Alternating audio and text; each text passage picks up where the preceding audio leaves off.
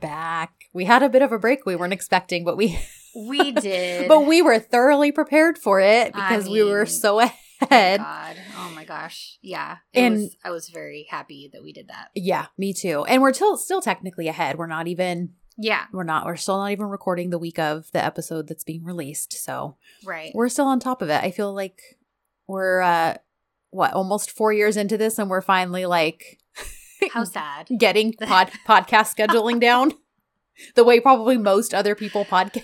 I know. It's you gotta figure it out however you can. So it's true. That's what we've done. That's right. We're doing what we have to do. So welcome to Dizzy for Deezy. I'm Kristen. I'm Ashley. And assuming you've probably already listened to the previous 6 episodes from this season, we're about to discuss Ashk 101, Volume 7, which is the penultimate episode of Season 1. And it's kind of fun to be like, we're almost done with Season 1 of this show. I know. Because it's only 8 episodes. Crazy. Only 8 episodes that are 30 to 45 minutes long. I know. This one was like 49, and both Ashley and I were like, oh, we have a long episode to watch tonight. It's so funny how you get so like acclimated to like whatever it is that we're doing this season, because 49 minutes is not long at all by any DZ standard. No. Especially ours, considering the shows we've covered in the past. Yeah. And yet now we already got so used to being able to churn out these like 30, 40-minute episodes that we're like, oh, so we're not double recording today 7 and 8. We're actually recording those separately. We're taking it easy. Only doing 1 episode since it was such a long long. But yeah. So, and then just a little heads up for you guys. When we drop episode 8, which is obviously the season finale, we'll probably take just like a maybe 2-week break on the podcast so that we can get caught up again on our recordings to be ahead, because this is done nothing if not prove we do need to be that far ahead, because we have had things thrown at us that we just couldn't record for like 3 weeks. So, but we've been able to churn out a weekly episode still for you guys, and we want to continue to be able to do that. So probably just a tiny little break between seasons, and then we will dive directly into season 2. So yeah, I don't think I have any other housekeeping other than by the time you're probably hearing this episode, it's been several weeks since the earthquakes over in Turkey and Syria. Ashley recorded us a special introduction a few episodes back, and we're just going to continue to share those links. And if and when we get other links, updated links, different not companies. What am I trying to different organizations? Like, organizations. Thank you. Yeah. Different organizations who are doing things over the next several months. We'll continue to share that because while it's probably not really high in the news cycle anymore, the devastation and the aftermath is still very, very real, and will be for months to come. So yeah. So, I think it was a good reminder that one of the people we were reaching out to confirm some things just kind of reminded us that something like this with this amount of devastation is less a sprint and more a marathon as far as the relief goes. So I think that's a good thing to just remember that as time goes on, there's going to be a continued need for aid. So however you guys can do that, we understand it's not always that feasible for everybody to donate a bunch of money continuously. But if something happens and you have a few dollars that you'd like to put towards the relief, then obviously, it's going to organizations that are legit and that where the help is going to go to where the need actually is. Yes. The path of least resistance before it actually gets on the ground where it's needed the most. So, so just a little reminder for that, you guys, before we dive into this. So, other than that, I don't think I have anything. So we can start talking about this episode, which was really great. I loved the opening scene. It was like such a good episode, like vindication, for Burju. Like I was so proud of her. Yeah, right after we finished recording for episode 6 that night I watched this episode. Oh, you did? You were like dying? Oh my gosh, I had to know what was going to happen because they leave you on such a cliffhanger with Burju, and then of course the opening scene, you see the ring laying there. I was like, oh my gosh, I know. Oh, but then you're kind of let down because her stupid Roger fiance comes walking back up. Ugh. But then, like you said, you're so proud of her because she's like, screw you, I'm done. Yeah, she really, I mean, because I think in a situation like this, it would be very easy to kind of just revert back to what you, what kind of the status quo has been. Right. Especially now that you're not really on the greatest terms with the guy who, he's not the reason that she broke up with him. Right. But he played a role in her realizing that she deserves better and that she doesn't want what it is that Roger wants. Like, he just wants a placating wife who lives to serve her husband and is going to have dinner on the table at a certain time every night, that, you know, all this stuff. And she's just realizing, like, that's not what she wants, and he needs to go find that back home. And so I love that while, you know, I didn't like take direct screenshots of her quotes, but I mean, she just basically says, like, no, this is not what and you know, this is not what I want. And he kind of says, like, well, you know, I'll take you out on the weekends kind of a thing. And she's like, oh, so I'm basically something to be put on a shelf all week to do your bidding. And then you'll reward me by, quote, taking me out on the weekends. Like, yeah. She says something like, I'm not just going to be your servant so that you can reward me by taking me out. This isn't what this is about at all. And he just doesn't get it. And then he's just like, and then he kind of inadvertently like incriminates himself further, because he's kind of like, if this is about the money, I can explain. And she's like, what are you even talking about? I don't even know about any of your financial stupidity until you brought it up. Because he's like, I'm going to make it right. That stupid kid. I can't, like, you know, or however, you know, he probably told you. And she's like, I don't even know who you're talking about, what you're talking about. You are the one who told me. Like, get out. We are done. Git. I've never loved a git more than I have that one. Yeah. Because, yeah. So it was just really nice because, you know, like I said, she kicks him out. We obviously get the little, you know, sneak peek that Horny Hunnam is at the door. He lets her in. Right. Yeah, well, because we switch over to Kimal's house and you hear a knock at the door and you're like, oh, it's going to be Burju. And of course, it's the big letdown and it's not. And Horny Hunnam shows up. And then, of course, as it always happens, when you hear another knock on the door, it ends up being Burju this time. She misunderstands. She throws his jacket at him and leaves right away. So, and he gives a little chase there, despite Horny Hunnam being there in his house. Like, he could not care less that she is, you know, there after something. He is just like, wait, let me explain. And he was also just trying to get her out of his house. Like, he realizes, I don't really want to actually do anything with this lady. I need to just get her out of here. Yeah. So that I'm not, you know, so she's not misunderstanding me. Right. So, you know, but like I said, like you already said, Burju tosses his coat at him. That was obviously going to be her excuse for stopping by, was returning his coat that the kids had given back to her, to make it clear it was not Roger who shared his coat with him, with Sinan, that it was actually Kimal. Right. Love that. And so we kind of put a pin in that, because the next morning, our little gang of misfits all wind up meeting up at the little, you know, food stand, and they're eating borek, and that borek looked so good. It looked delicious and flaky and cheesy. Go to Turkey to just get some from a little stand like that, because you know there's probably nothing like it. Oh yeah. Oh man, yes. And then when Edda finally shows up, she finally is like, I want some of that too. And everybody's kind of like, what? Because, you know, she pretty much doesn't eat. She, like, you know, I don't know that she's necessarily, quote, starving herself, but she definitely doesn't indulge because she's about her image and all that. And now she's clearly, this is a symbolic gesture of her letting that go and just enjoying the small things. And so, you know, we get a little moment for them.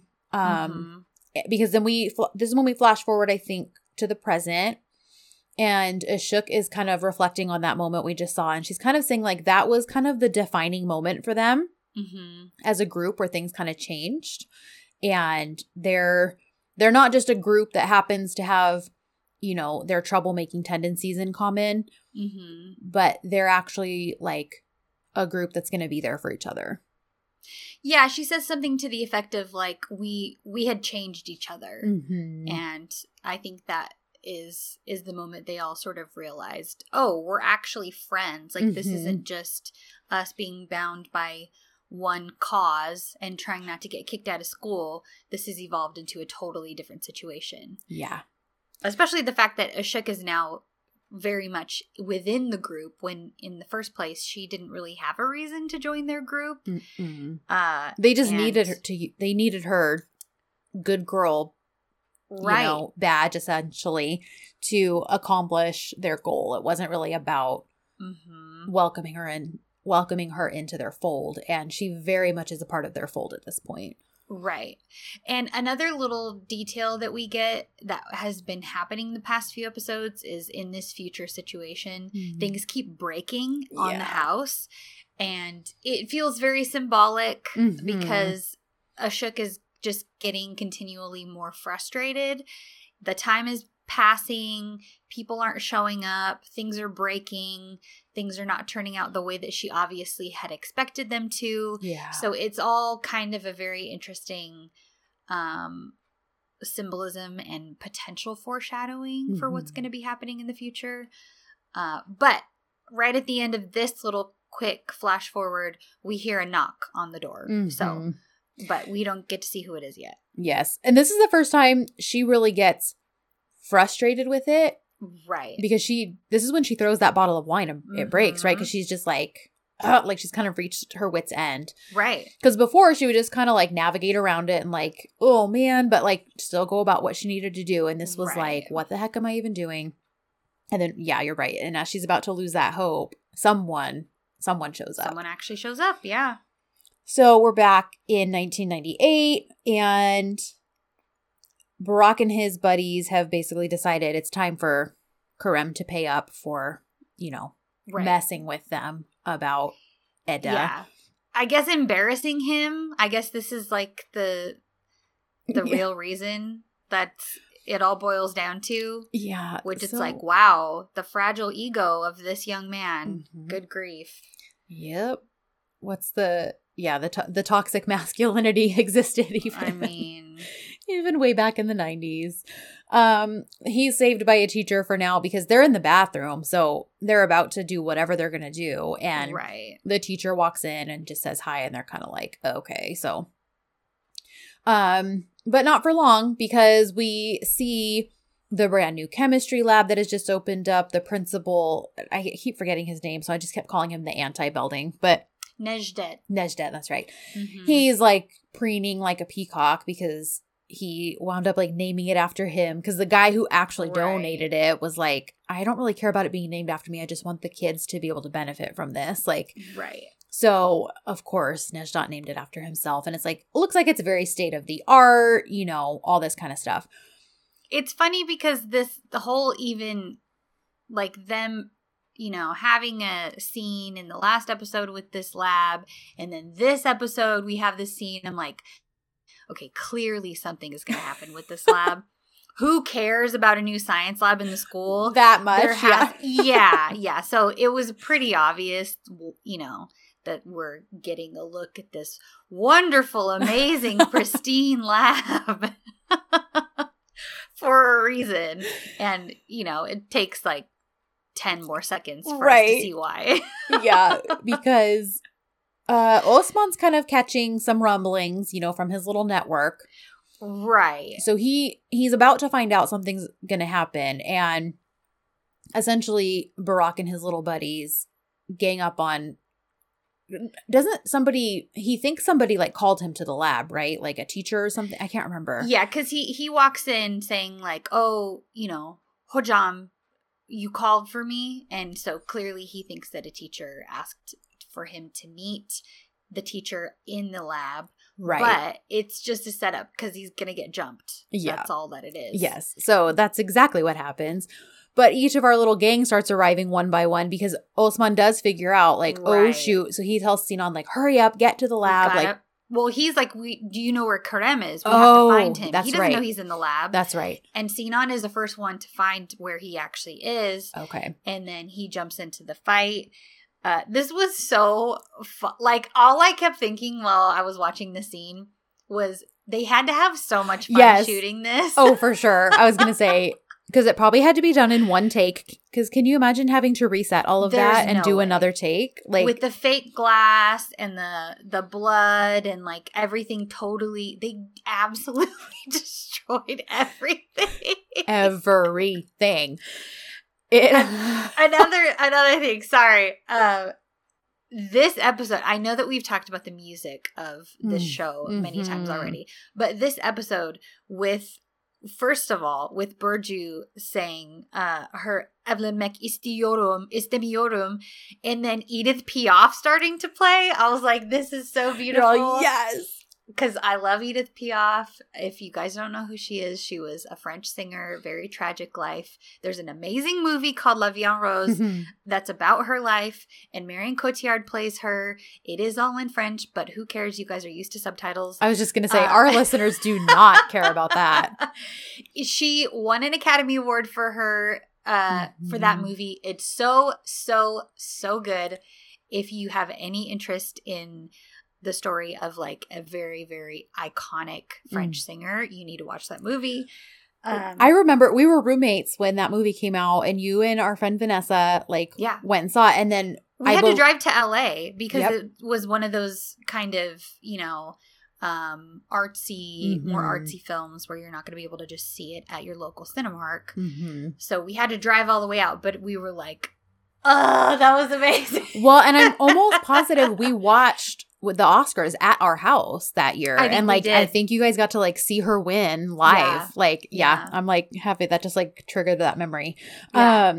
Anyway, but that first of all, and then Franz Ferdinand. With this fight scene, I was like, man, this is so good, so good. Oh my goodness, I think we got some Nina Simone after that too. After the Franz Ferdinand song finished, but yeah, so this great soundtrack for them to just be beating the tar out of one another. Yeah, and again, them all jumping in to defend Karem, and. Gosh, when Sinan sees like Ishuk has been like cut on her arm? Listen, this is like when this happens in a romance novel, like when the hero sees that the heroine has been hurt. And he goes feral. And you're like, yes. We call it the who did this to you. Because if they didn't actually witness the, happening of whatever the harm is, emotional or physical. Right. Yeah. And they like Hulk out and they so good. So good. And it's always the best when they're really doing their best to contain their rage. And especially if it's from the heroine's perspective and she just notices some unknown emotion passing over his face, and as the reader that he's fighting his rage so hard. Like there was some really great instances of that in Duke of Shadows. Yes, there really were. Like, oh, he's controlling himself, but he wants to just freak out. Oh man, yes, I just love that so much. So good. So we get a little high school version taste of that with Sinan. I mean, and same with Karem, really, because once Edda jumps into the fold, and she's scrappy. Yeah. And she, does her darndest. But, of course, those guys are just like, our women. Like, so they just turn it up. And by the end, it is just, it's a war zone in there. Like, it is just horribly... It's unusable. This is no chemistry lab any longer. No. Well, and I think this scene was important because it really showcased the fact that they all have each other's backs. Yeah, absolutely. Because in a situation like this in earlier episodes, they wouldn't have a reason to jump in and help Karem. Like, no. Because they were all, like I said, the only thing they had in common was just the fact that they all kind of got in trouble a lot. Right. But if that had been happening, they might have been like, oh, that sucks. But I don't know.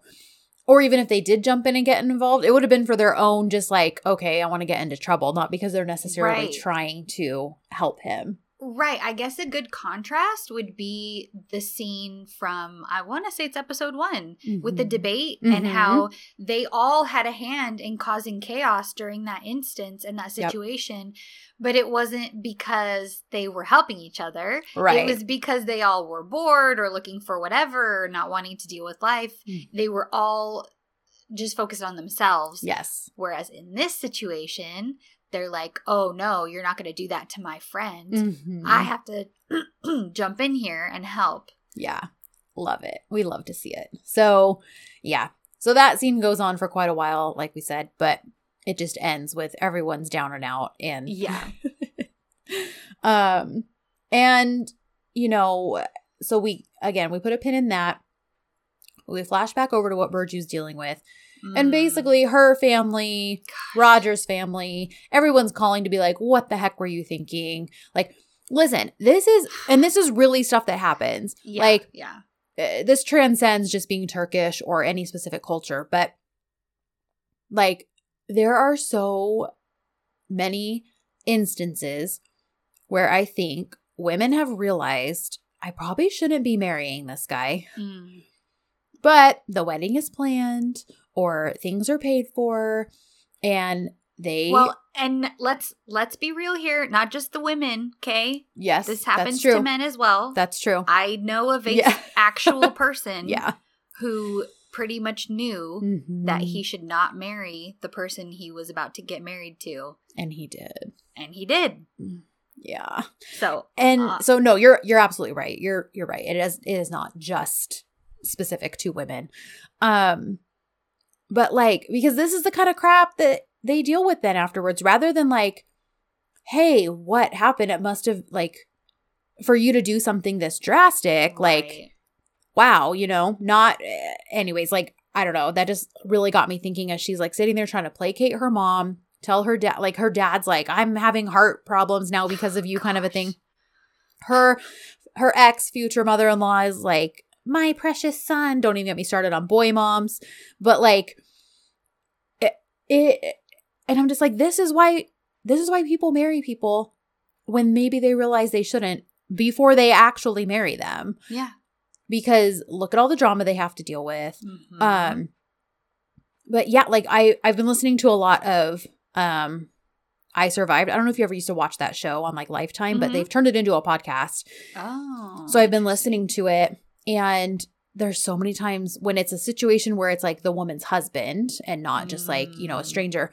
There's so many times. There was one that I just listened to and she was like, you know, I started to realize there were red flags. I noticed them. I acknowledged them. And then, you know, she's like, and I even had the opportunity. She's like, my dad gave me the opportunity before the church doors opened, like, and said like, are you sure you want to do this? You don't have to do this. We can leave right now. But it was like, no, how can I know? Like, what? And it was just like, no, there's all these people in there. This is what's expected of me. I can't just do that. And obviously she's looking back and saying like, I wish I had taken that opportunity that my dad gave me. Right.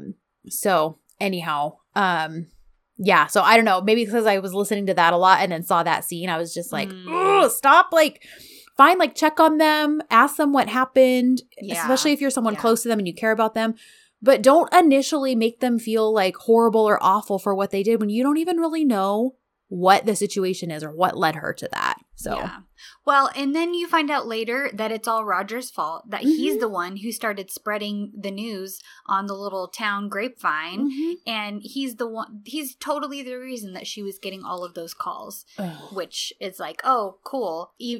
10 more reasons for her not to marry. I was just going to say, and you think that's going to convince her to be like, you know what? I was definitely wrong. Like, I do need to marry you. Thank God you told everybody what happened and they all attacked me. Oh, jeez. Stupid man. Stupid Roger. Ugh. So, yeah. So we get that. Then she's kind of already stressed. She's sidetracked. She's got stuff on her mind. But when she gets to work, Nezha is like grabs her arm and drags her to the teacher's lounge because he's like, guess what your kids did? Nah, nah, nah. Like, well, and everybody's pissed at her, though. People are talking about her as she walks into the school. They're like, it's all her fault that they're still here in the first place. So she's having a terrible day. Oh, for sure. Don't mind Zuzu, you guys. That just happens. Sometimes Jack and Zuzu need to insert their thoughts and opinions. But anyhow, yeah. So like she's already dealing with the drama from their family members. And now the people at work are mad at her because she advocated for these kids. And her reasoning for it, like, is good. But they don't see that. All they see is, you know, these horrible kids on the surface. They need to go. Look what they did. Right. And the ironic thing here specifically, they aren't even the ones who started it. Right. But who's going to believe them? Right. No. Nobody. What sucks. Exactly. And so, you know, he's like, no, we're going to go deal with this right now. And so meanwhile, we'll see what the kids are up to. And, you know, they're kind of quarantined off in their little trouble room. And Sinan is just telling Ashok that, because she's like, oh, look at you, you know, because like his face is beat up, all this stuff. And he's like, well, don't worry. Thinking about you makes me feel better, or like makes me forget about the pain. And it's funny. They're all just still so Twitter-pated, even though they know that they're totally screwed. Except for Osman, it's just him and his hazelnuts. And he's like, what the heck are we going to do? Like, we really screwed the pooch here, you guys. And then they actually wind up asking him. I forgot about this. Yeah. Like, it's Ashok, isn't it? Yeah. Like, why do you always have hazelnuts? Because he's like, we got to figure out what we're going to do. Starts passing out hazelnuts to everyone. And he just says it's because he gets low blood sugar. So he just needs a quick way to. That's why he's always eating. He just needs some food sometimes. So, yeah. So we got Ed and Krem being googly eyed with each other. And, yeah. So Burju is like scrambling. She's like, what the heck am I going to do? Like, I don't even know if I can get the kids out of this. Because at this point, I think it only takes a majority vote, not a unanimous vote. They don't need all 12. Yeah. And so she's like trying to think fast. Mind you, the last interaction she's had with Kemal was like not great because, you know, but she sees him and immediately runs up to him. And she just knows instinctually he's going to do this for her. Yeah. And it actually, I love one of the scenes that happens later that we're going to get to. It's like one of my favorite scenes, but. With Sinan. And you know already. So she just whispers in his ear and she's like, I need you to pull the fire alarm and I need you to do it now. Like, I don't have time to explain. And she runs off. So with zero explanation of this, as far as he knows, woman engaged to another man. Who showed up at his house last night and then immediately took off when he had company. He just is like, I guess I'm going to go pull a fire alarm right now. It was beautiful. It was a beautiful moment when that fire alarm went off. We live for it. So she basically uses it as a distraction so that she can gather the kids and just figure out what the heck happened. Like, why did you do this? What led to this? And, you know, it's a good moment with her and the kids because she realizes right away what the core of it really was. And she's like, oh, you were defending one another. Right. Yeah. And so, but at that point, you know, she knows it's probably not going to happen today because of the fire alarm situation. By the way everybody was freaking out and rushing out of there, I was like, guys, do some fire drills. Yeah, I was just going to say, are fire drills not a thing over there? Especially like that teacher. She's freaking out and just books it. I'm like, oh my gosh. Like a captain abandoning the ship. Yeah, like at least try to get the kids out, ma'am. Oh my goodness. Anyway, she essentially lets them know, like, look, I understand why you did it. You guys were protecting each other. But there's nothing I'm going to be able to do here. And I may have delayed it, but you need to talk to your parents because officially I have no more power because they don't need the unanimous vote anymore. Yeah. And I thought it was really good and another kind of really telling thing as far as her character development because as she's turning to leave, Sinan asks her, like, so why did you vote like that in the first place? Why did you keep us from getting expelled all those times. Mm-hmm. And because, she thinks he's talking about right then. And she's like, no, there's nothing I can do. He's like, no. Originally. Mm-hmm. And she says, it's because I was afraid. It was scary. I voted no each time because I couldn't just play with someone's life. And then Osman is like, and now? Mm-hmm. She's like, well, now I think differently. I think differently about being brave enough to be different. I mean, you're all so different. And I know how hard it is to be different or just to be yourself. I get it now. So she clearly, with everything she's been dealing with, mm-hmm. is coming to understand better who she actually is. Yeah. And what she actually wants in her life. And because of that, she's going to stick up for these kids, not just because she's afraid for their future and right. afraid for what will happen to them, but because of what she actually believes in. I loved that. I had to rewatch that scene because initially when she's like, well, now I feel differently, the way it's translated, it makes it seem like, well, now I feel differently and I don't care. I'll mess with your lives. Right. Even though we know that's obviously not what she's saying because that's not who she is.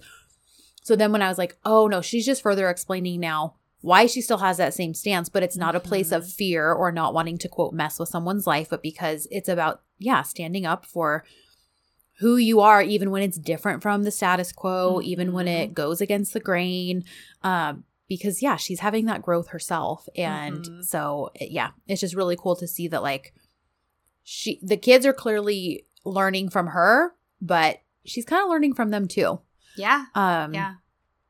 Because technically they kind of are the reason she's starting to see this stuff because they pushed her and Kim all together. Right. It kind of started her realizing like her life could be a different path. Whether it's with what I love too is that even after she went to Kimmels, saw what she saw and kind of had those hopes dashed, she does not just then go running back to Roger. Like, right. Well, I guess this is what I like. So I just love that it shows she didn't break up with him for Kimmel. She broke up with him for her. And despite that, she would still rather be alone. She would rather be with herself than settle for the life that he wants her to have. Yeah, it's really interesting. I happened to watch a YouTube video yesterday. It was, sometimes the title just catches you and you're like, oh, this is interesting. I wonder what they're going to say. Clickbait at its finest, yes. Totally. And it happened to be the guy talking about relationships, essentially. But one of the things he was talking about, I was like, that's actually a really nice way to put that concept into words and kind of a metaphor. He essentially was saying every person needs to figure out what their North Star is as far as what they want from a relationship, because that's going to be different for different people. If your North Star is to have a committed relationship that lasts for a long time, that is, dedicated to just one person and spending time with that person, and you want to invest in them, you want them to invest in you, then you really need to figure that out, and you need to take the steps in your life accordingly and pursue the relationships that fit to keep you on that trajectory. And it's funny because we're going over this episode and it really feels like that's what Burju is doing. She's figuring out what her North Star is as far as her future and the relationship and the type of relationship that she wants. Right. And she realized that Roger can't give that to her. No. Because what Roger's North Star is quaint wife who stays at home and does his bidding and takes care of him, and her only aim is to be a good wife and take care of her husband. Right. But that's not what Burju wants. No. And she has now come to that realization. So I was like, this is really a fitting way to kind of like see the perspective of that with a specific example. Yeah, that's a really good point. What was the clickbait title that had you go, oh, I have to watch this? It was something about red flags. Oh, okay. Which I was like, I wonder what the red flag is, even though I'm a very happily married woman. Oh yeah, it's like, it's just loving, interesting. Yeah, it's like loving to scream, sing a good breakup anthem when like that's not even remotely where I'm at in my life. Right. But hey, sometimes, so no, I get that. Yeah, so they, after that very impassioned, speech, the kids kind of realize, okay, we do need to start talking to our families. I think this might be the end of the road. We might need to start accepting that.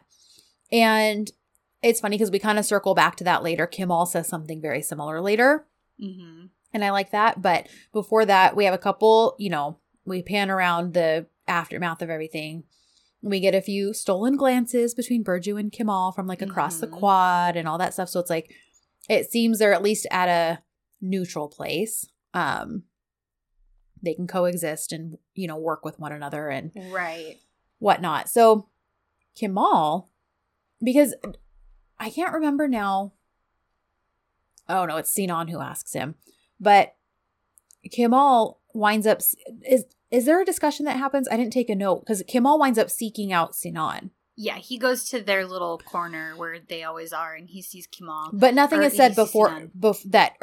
Nothing is said before that we know of that sends him there, right? Okay, I couldn't remember. So I think he's just curious. He wants to know what happened for himself. So he goes to Sinan and he's like, "Okay, tell me what happened." Yeah, why did I have to set off a fire alarm? Yeah, that's right. Because it's funny. He obviously knew it was for the sake of those kids, even though Burju didn't say that. So, okay, now I'm remembering. So, it's funny because Sinan's like, well, why do you care about us? Like, because he basically says, like, how funny it is that Burju just went and told you to pull a fire alarm and you went and did it. Like, no question, no this. Like, Sinan totally gives him crap for that.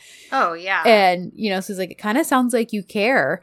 And it's good. I just love, I don't know. I love that the two of them kind of shared this.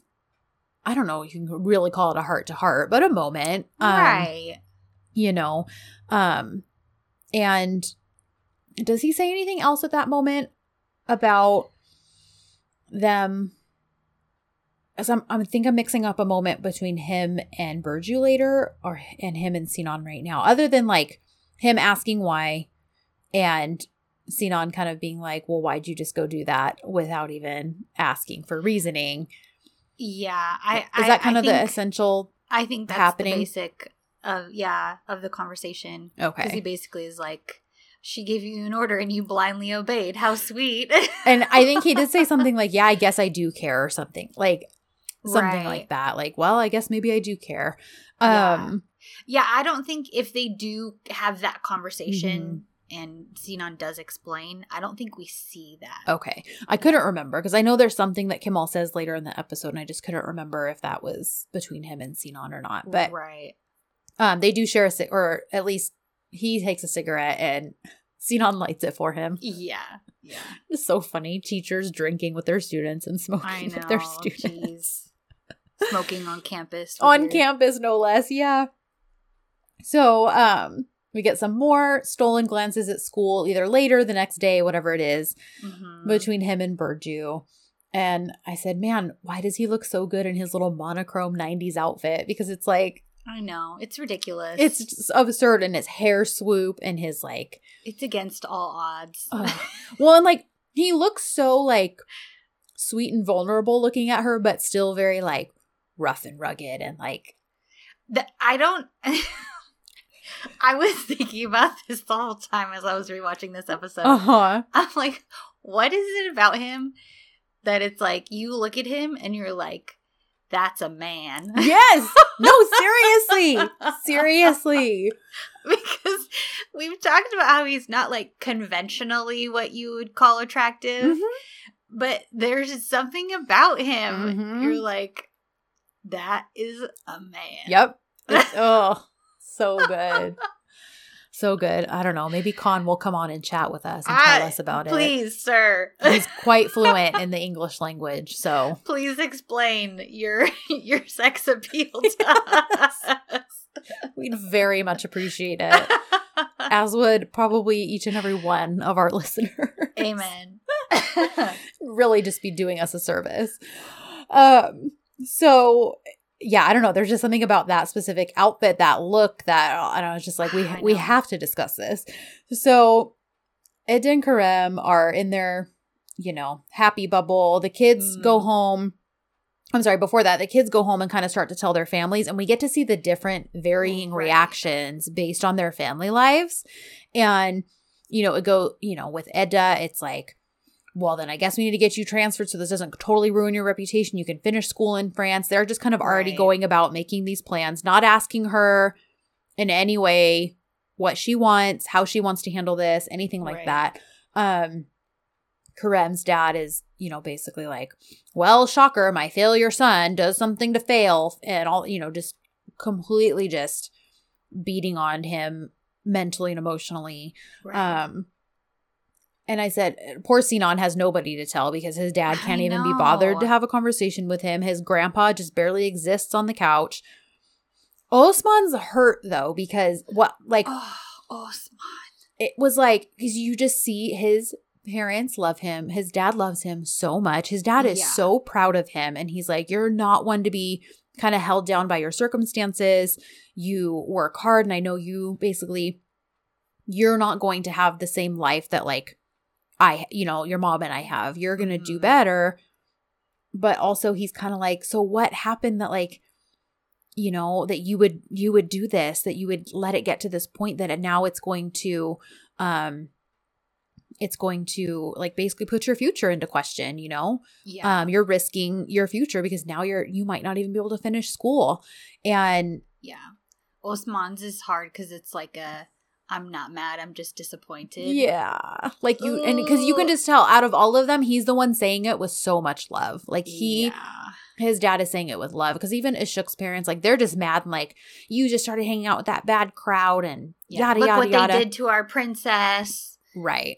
Yeah. And then Kerem was interesting because Daddy was going to fix things, even though he was pissed. But Kerem's like, no, you're not. You're not going to do anything. And if you do anything, I will embarrass you. Because that's the reason Daddy was going to fix it, was to save himself the embarrassment, not because he actually cares about his son and wants his son to have another chance. It's how is this going to reflect on me, your father? Yep. And I love that Kerem's like, well, no, this is my thing to take care of. So no, you're not going to do anything, or I will give you something to be embarrassed about. And who can blame him? Like, who can blame him for having that reaction? Yeah. There's also a little situation with Sinan when he calls his dad, and then we pan up and we see, sorry guys, that the painting is gone. The painting that Ashok loves is gone. So his dad came back to the house. Had time for that. After Sinan told him, don't take that one. He came back to the house and still took the painting. Ugh.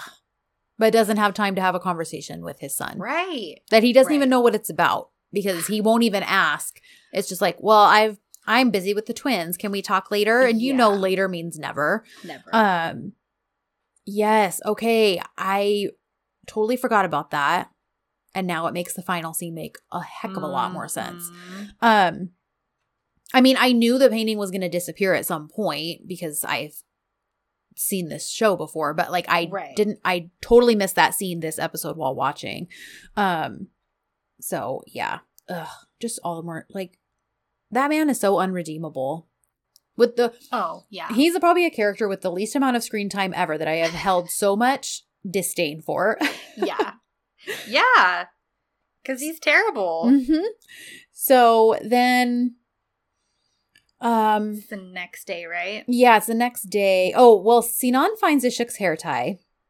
That's right. Yes. Oh, yeah, the next day at school, right? Or he finds it that night at like outside of his house. But then the next day at school, we see him like pulling out his notebook and his pen, like in class. Like he's showing up on time. Like, is he actually going to start caring about school? Well, and Ashok is on house arrest, basically, by her parents' bidding. Good grief. So, yeah. So Ed and Kerem are in their little happy bubble about to kiss, even though everything is going to crap around them. But the rest of the group kind of shows up as that's about to happen. And Edda winds up telling them, hey, by the way, here's a little dose of reality. I think my parents are going to send me to France to finish school. And then we pan to present day, and who is it at the door? It's Edda. It is Edda. Well, and before we switch, the boys basically end up telling her, like, hey, save yourself. Do what you have to do. Yeah. Even Kerem, who is obviously not happy to see her go, but he's like, they're all kind of telling her, your record isn't as bad as ours. Yeah. We wouldn't even be able to transfer anywhere. So if this is what you need to do, then do what you have to do. Yeah. Yeah. So, yeah. So we have our first guest. And it is Ida. And is that all we see before it pans back over? Yes, that's it. Just that we finally got to see that it's her. Yeah. So we have a very exhausted, maybe conflicted Burju. Not conflicted about Roger, but just all the things happening around her. Right. Her phone is ringing. She's finally ignoring it because all it is, we know, is just going to be people harping on her for canceling her engagement and wedding. Yeah. The doorbell's ringing incessantly, so she gets up to answer it. And it's Roger. And she's just like, basically, nobody wants you here. She continues to stand her ground.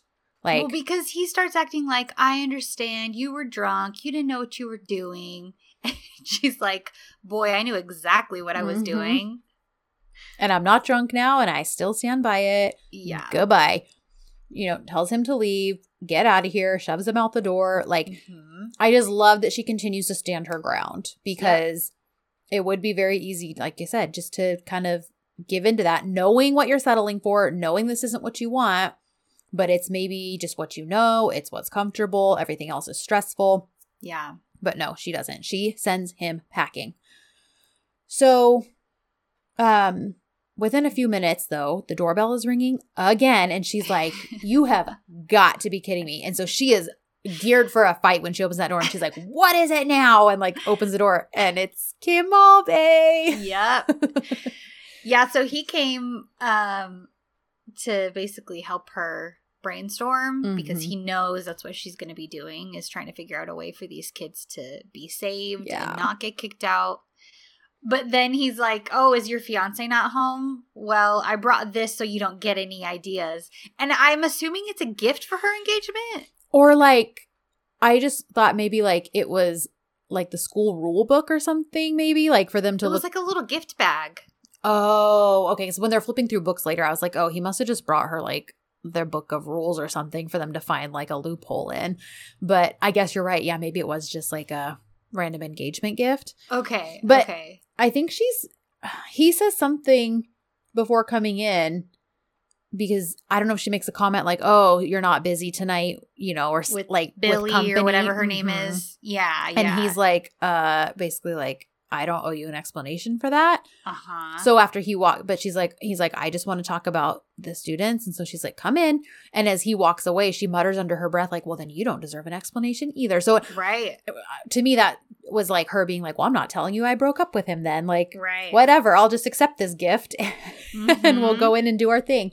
Yeah. So they're reading. They're trying to figure out if there's any kind of loophole, some kind of something they can use.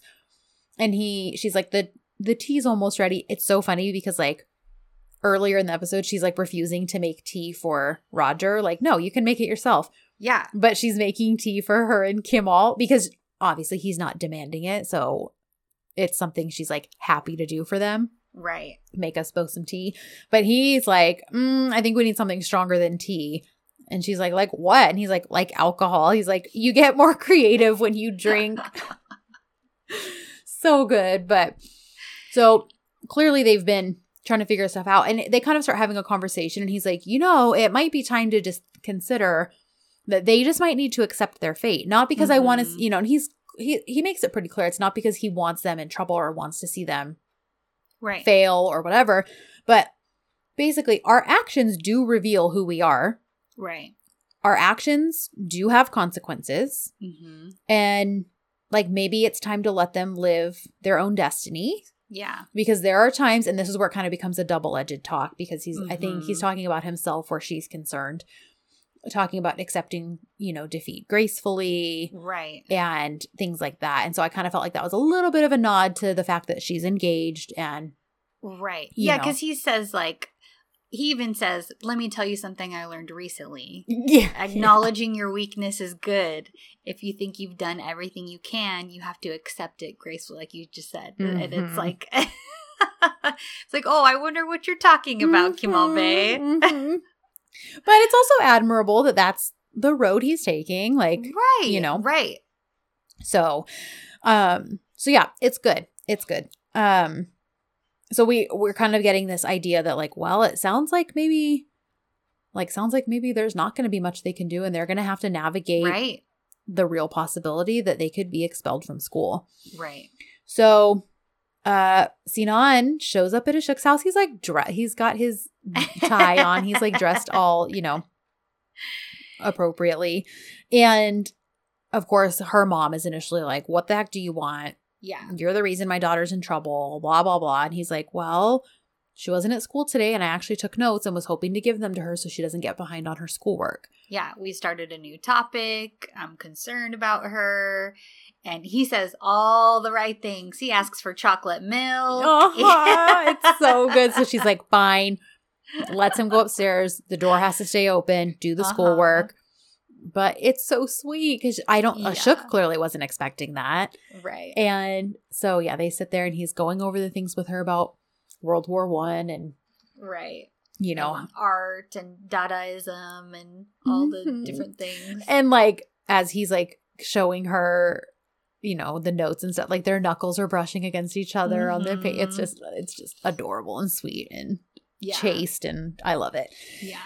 And then we switch over and we actually end up seeing Eda because her parents are about to sign the transfer papers or whatever letter it is they're writing to ask for her acceptance into this school abroad.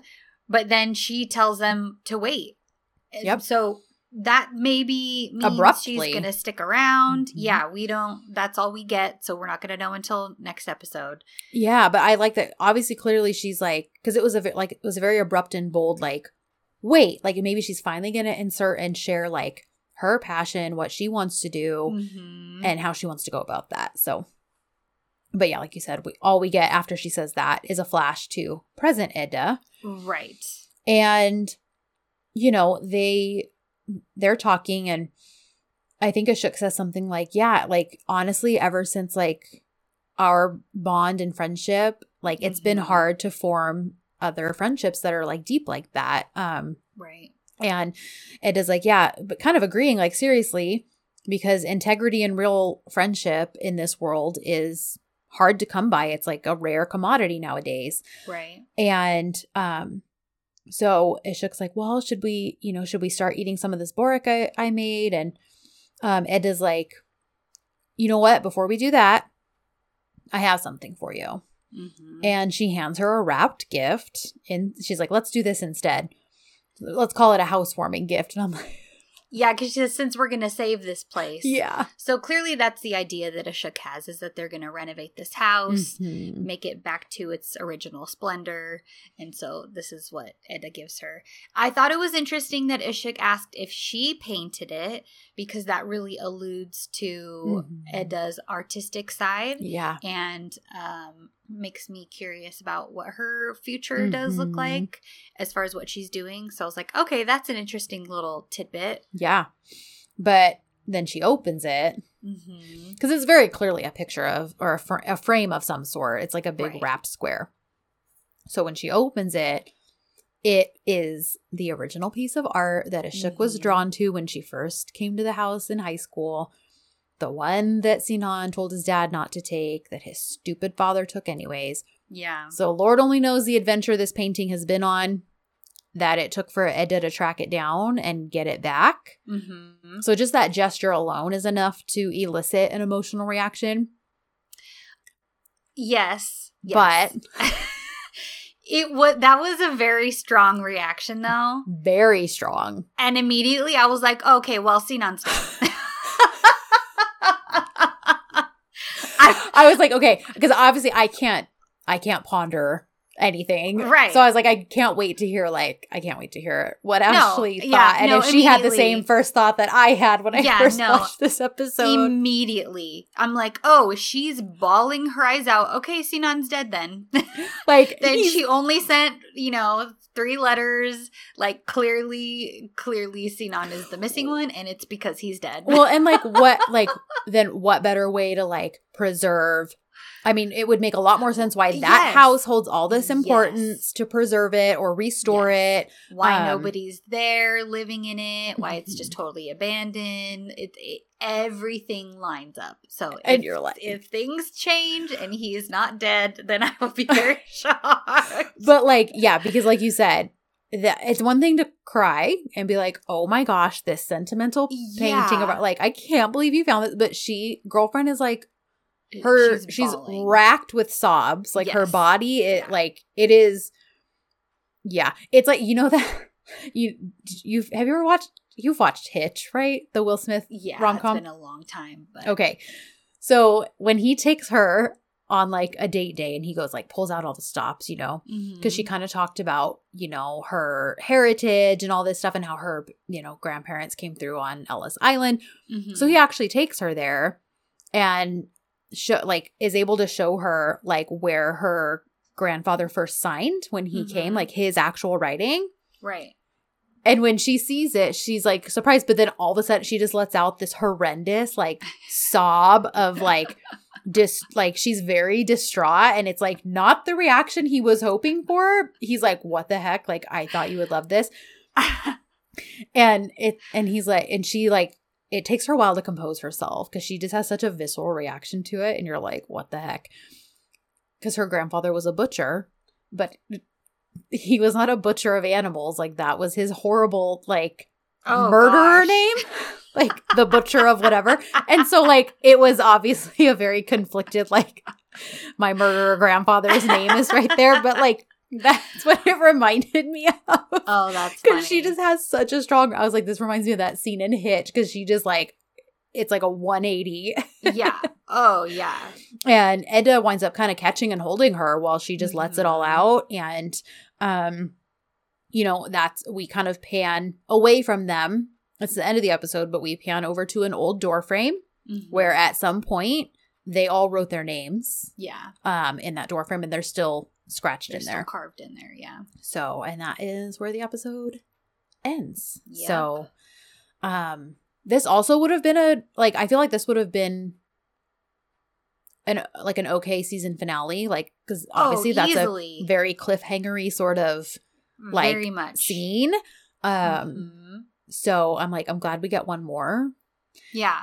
And I'm glad we're not watching this in real time where we actually have to wait for season 2 to drop, because I actually think there was as it is with Netflix, it's always a big chunk of time between seasons. Right. They don't follow a particular timeline. But then I think a lot of this got pushed because of COVID and stuff like that. So I think it was an even bigger gap before the final 8 episodes were released. Oh, wow. So, yeah. So I'm like, well, at least we'll just get to watch right through all of them if we want to. But anyhow, so a really good episode.